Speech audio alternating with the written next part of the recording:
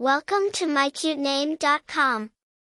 In a fuller sense, Berlin, a male or female name, or a surname, is most widely known as the name of Germany's capital, symbolizing rebirth, resilience, and creativity due to its history and culture. Its etymological roots suggest it means swampland, barren land, or more poetically, the place where things are born.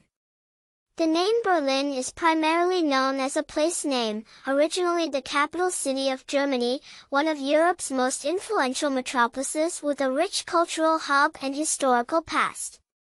It's thought to derive from the Old Slavic term, burl, meaning swamp, since the city was built on marshy land.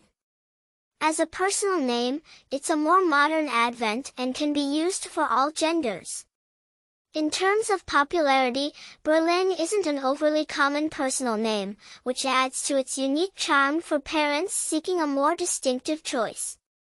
It's more often encountered as a surname.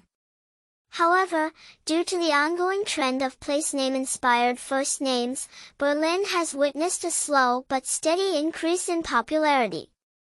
People named Berlin may often be perceived as resilient and creative, owing to the city's reputation as an ever-evolving cultural and creative hub. The name showcases a strong connection to both history and modernity, making it an intriguing choice. For more interesting information, visit mycutename.com.